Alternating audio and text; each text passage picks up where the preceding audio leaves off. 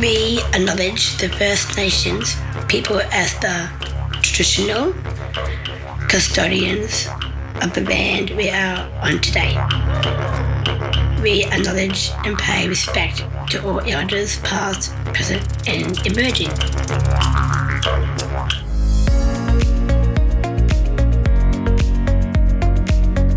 The Now and the Future podcast is an exciting way of sharing members' stories of opportunities, challenges, and provide support and expert advice for Down syndrome community. Down Syndrome Queensland's vision is to support, advocate for, empower people with Down syndrome to take their rightful places as valuable and contributing members of their community both now and into the future. Hi, my name is Michael Harrison. I'm the Community Engagement Manager at Down Syndrome Queensland. On today's episode of the Now and the Future podcast, we talk to Dion McCurdy, Principal of Direct Lawyers, about the subject of will and estate planning, essential for any person with an intellectual disability and planning for the future. Welcome, Dion. Thanks, Michael. So to start with, how about you give us a rundown about yourself, your business experience, and what sort of line of work and what you've done in the wills and estates area? Yeah, sure. Absolutely. Thank you. So I have worked exclusively in this succession law area, which basically, we talk about as wills and estates. It's broken up into estate planning, which is, preparing for death and all the legal documents that we put in place. Estate administration, which means to look after, the actual paperwork essentially when somebody has died. And I've also worked in litigation, which is where people sue each other over, a loved one's death. And then it's a very unfortunate area that exists. So my experience has been, I've been working in this area for about 7 years now, and I was very fortunate enough to work for a boutique firm when I started out, which only worked, specialized in this area. And I've had my own practice for about a year now, and I work largely in the estate planning area, but I'm starting to expand into other areas.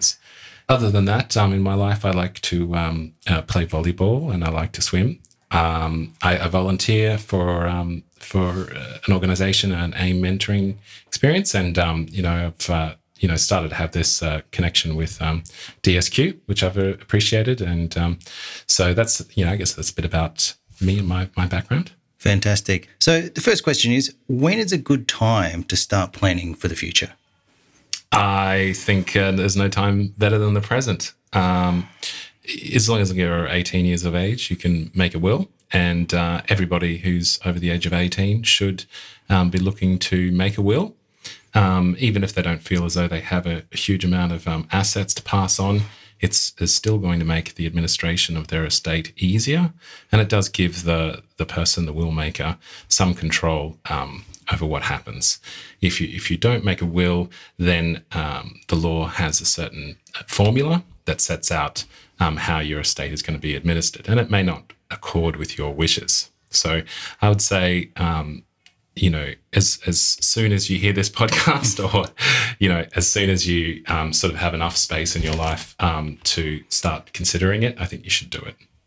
So speaking of considerations, are there any additional considerations when you're making a will and when you have a child or beneficiary who has an intellectual disability? Yes, Michael, absolutely. I think that there is.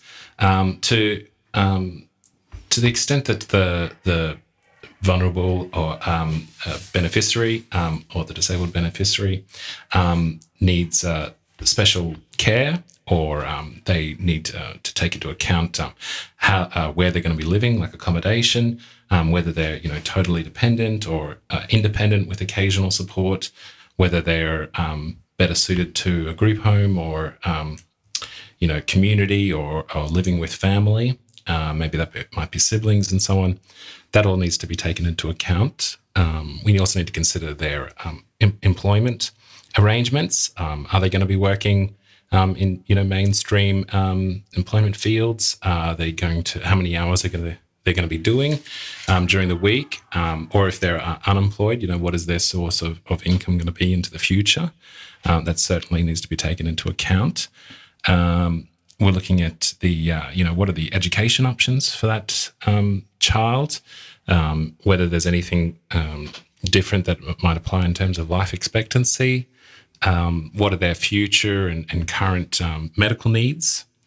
So there's a whole range of questions that need to be asked, and even just really, quite basic questions like, the what are the support services, the support network that is there for them, and what is their current quality of life, and how and what kind of quality of life do you want your child to have going into the future, and also that sort of whole mix of questions around, are they going to need assistance in handling money? Are they able to, do their day-to-day transactions? Are they, sort of wise long-term financial decision makers? And so we look at, their relationships with their health professionals, carers, their support network, their family and their friends to work out the best way to manage them receiving, an inheritance from their parents. So are there any implications in the case of receiving inheritance? Are there any implications for a person with an intellectual disability when they actually receive that inheritance? And what I'm talking about there, impacts on tax or disability support? Yeah, so this is one of the primary questions we have to get our heads around, because we don't want somebody who is relying upon the disability pension for the rest of their life to all of a sudden receive a huge amount of money that discludes them from being able to receive that benefit. So, yes, we need to, but at the same time, we don't want to overcook the situation, because if there are only very modest benefits that are going to be able to be given to, the next generation, then we don't need to, set up too much that's complicated. It might be the case that they could receive it in their personal name, but then they have the assistance of their community to look after those, that financial inheritance, with them. And so we're also looking at sometimes there can be a loss of eligibility for certain programs like supported employment, accommodation and care that have their own criteria, and the loss of eligibility for the healthcare card, and that's all sort of tied up with the means testing. It needs to be taken into account. Okay, so in the worst case scenario, what are the implications if a parent of a child with an intellectual disability passes away and they don't have a will? Right. Well, so like I said earlier, there is a formula that's sort of written in the law. It's the rules of intestacy, and this changes. It's different for different states. So up here in Queensland, if you pass and you have a spouse, but no children, then it all goes to your spouse. And if you have a spouse and children, then there's a sort of a split of assets between your spouse and children. If you have more than 2 children, then that formula changes again. So what's going to end up happening is if you have a person with a disability and say they're your only child, let's say, for example, then they will just receive everything in their personal name. And that might, depending on the amount of money that they will be receiving or value they receive, that might mean that they no longer are eligible to receive the pension. And so they would just be basically drawing upon that resource until they get down to a level in which they could reapply for the disability pension. So we do want to try and avoid that. And look, there's nothing dodgy about trying to avoid that. There are specific structures that have been set up, including the Special Disability Trust, which are designed to allow a person with a disability to have more than the assets test sort of level, but it's in that structure, that entity, and it has certain rules around it. So there will be a reduction in the flexibility in the way that the beneficiary can use those funds, but we can maintain the disability pension throughout the entire period by utilising structures. And so Special Disability Trust is one, and then a sort of a flexible, discretionary testamentary trust is also, a very useful tool for certain circumstances, for certain clients. Okay, and so can a person with Down syndrome create their own will? Oh, yes, absolutely. Yeah. So, there are different tests of, capacity.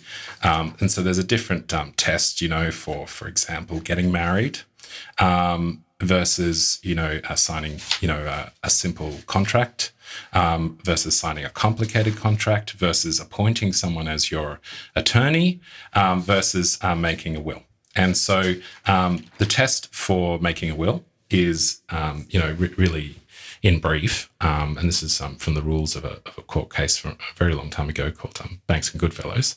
And this is that you need to understand who it is that might have an interest in your estate. So if that person with a disability had children, for example, or if they have a spouse, there's an expectation that you would provide for those people. They need to have an understanding of what their estate is. So, they need to know basically where they have their money, how much money they have or property that they have, just have a general sort of idea of that. And then they need to make sure that the people are, provided for and that there's nothing that is affecting their judgment. Essentially that they're being influenced in any particular way, or that that there's any sort of element that is distorting their view of who should be provided for under the will.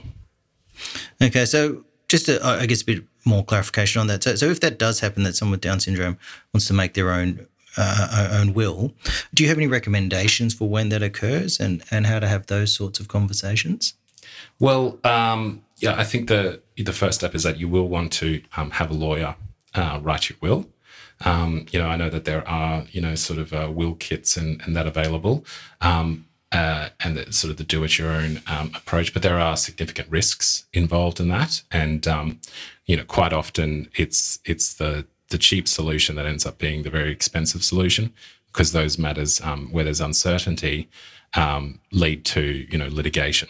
So having a lawyer write the will, they will, find yourself a lawyer that you can communicate with really well. You might find some lawyers that, that don't really have the time of day for you, if you did have a intellectual or, learning disability. So find a lawyer that is willing to spend the time that it takes to get to know you and what your needs are. And then, a strategy basically needs to be adopted that takes into account some flexibility for the future is somewhat unknown.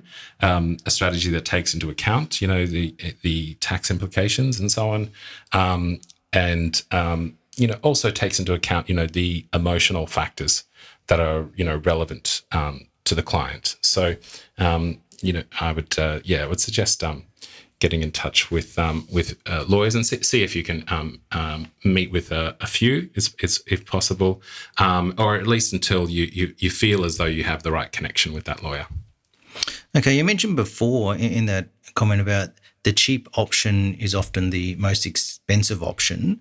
Can you tell us a bit about the importance of having and the advantages, I guess, of having a properly prepared will compared to a DIY kit? Yeah. Well, first of all, you pay a lawyer to make sure that what is written in the documents it actually aligns with what you wanted. So you might write something into a DIY will and just not be aware that what you're writing could be interpreted in a different way. And so when you have different interpretations, different possible interpretations of a written document, then you have the recipe for conflict. And so if somebody feels as though they're being, an alternative interpretation favors their position, then you might end up with, litigation or, at least threatened litigation. Any time you get involved with litigation, you're talking about a huge amount of money that usually ends up in lawyers' pockets. So, although it might cost you a bit more in the front end to do your estate planning with the lawyer, it reduces your risk of things going wrong in the back end. And that, part of that is no doubt that lawyers are insured. And if you give instructions and the lawyer doesn't correctly prepare your documents, then, you have the actual potential that, to sue the lawyer. Whereas if you sort of just do things yourself, then you've got nowhere to turn. The results quite often, really quite atrocious. And, we've all seen, cases like this in the paper where, an entire state basically gets eaten up in legal fees. And sometimes it's just completely unnecessary. So, yes, I think that certainly estate planning is a lot better than, the trying to fix things after they've gone bad. All right. So just going back to a question you mentioned before, that when you're looking for a lawyer, and if you're preparing a will, you may get one that doesn't give you the time of day. Are there any questions or advice you would give to people in regard to selecting a lawyer? It's difficult to know before you met someone, whether they're going to be the right choice. So I guess in that question, if you go and meet a lawyer, are there some questions you should ask them to really find out whether they're the person for you? Well, I mean, I think understanding exactly what the scope is that the lawyer is going to do for you, and, the fees are an aspect of that, but really you want to understand, are we just going to have one appointment and then you're going to do my documents and then we're going to sign it up, and I'm not really going to have much of a back and forth, we're not going to have much of an actual sort of a guided journey through this process, or are we going to have a series of appointments, or are we going to have telephone conversations in between? I mean, when we prepare estate planning documents, there is the legal documents like the will and the enduring power of attorney, and in some cases, superannuation, binding death benefit nominations. Sometimes there's deeds and so on that have to go with family trusts, but there's also non-legally binding documents like memorandum of wishes, for example, that goes alongside the will and the enduring power of attorney, and that provides guidance to the trustees and executors and to the beneficiaries on what the overall aim is of the process and what the goals are that the testamentary, the will maker wanted. And so, just seeing whether, your package is actually going to include something like that, or is it just a sort of a bare bones type of arrangement? Yeah. So when we mentioned when we talk about the importance of getting your will done, how regularly should you review your will and get it looked at? Right. Yeah, that's a really good question. And this is a notorious area because people, about 50% of the population doesn't have a will. So that's, incredibly low. And it's not really good. And then of the people that do have wills, they often leave it, potentially decades before they update their wills. My advice would be to locate your will and to read it once every 2 years. So maybe at Christmas time or something like that, every second. It doesn't need to be every year, but every second year. And all I'm suggesting is that you read it yourself and you just think, okay, does this sound like what I want? Is everything still sort of as it is? It doesn't need to necessarily be reviewed by a lawyer every second year, but, read it yourself and consider whether it's actually reflecting your wishes. And if it doesn't, then you go see the lawyer. And if it does, then put it away for another 2 years. The times when, that you might be prompted to take more active steps to review your estate planning are, the birth of children or grandchildren, deaths, marriages, people moving in, separation is another important one. A lot of people don't know that when you separate from a partner, if you still have a will for their benefit, then that's not going to change by separation. It will change by legal divorce, but divorce is a year down the track at least. So as soon as you separate, you should definitely consider your estate planning then, and changing your beneficiaries around at that point. So those kind of major life events should be a prompt, but in default of that, just every 2 years, I think, just have a read. And to finish up, do you have any advice for people, just general advice that we haven't covered, just about preparing your wills and your estate?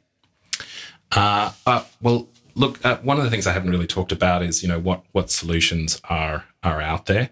And so, there are quite a few different paths that can be taken. And it does depend on, how you hold your assets at the moment. So is all of your wealth really tied into your family home? Or do you have, a share portfolio or some sort of investment on the side, or an investment home on the side? Do you have a large superannuation? And then we need to sort of go through a filter of, what are you trying to achieve, and what are the options that exist to try and achieve that, and then look at the pros and the cons of each one of those options.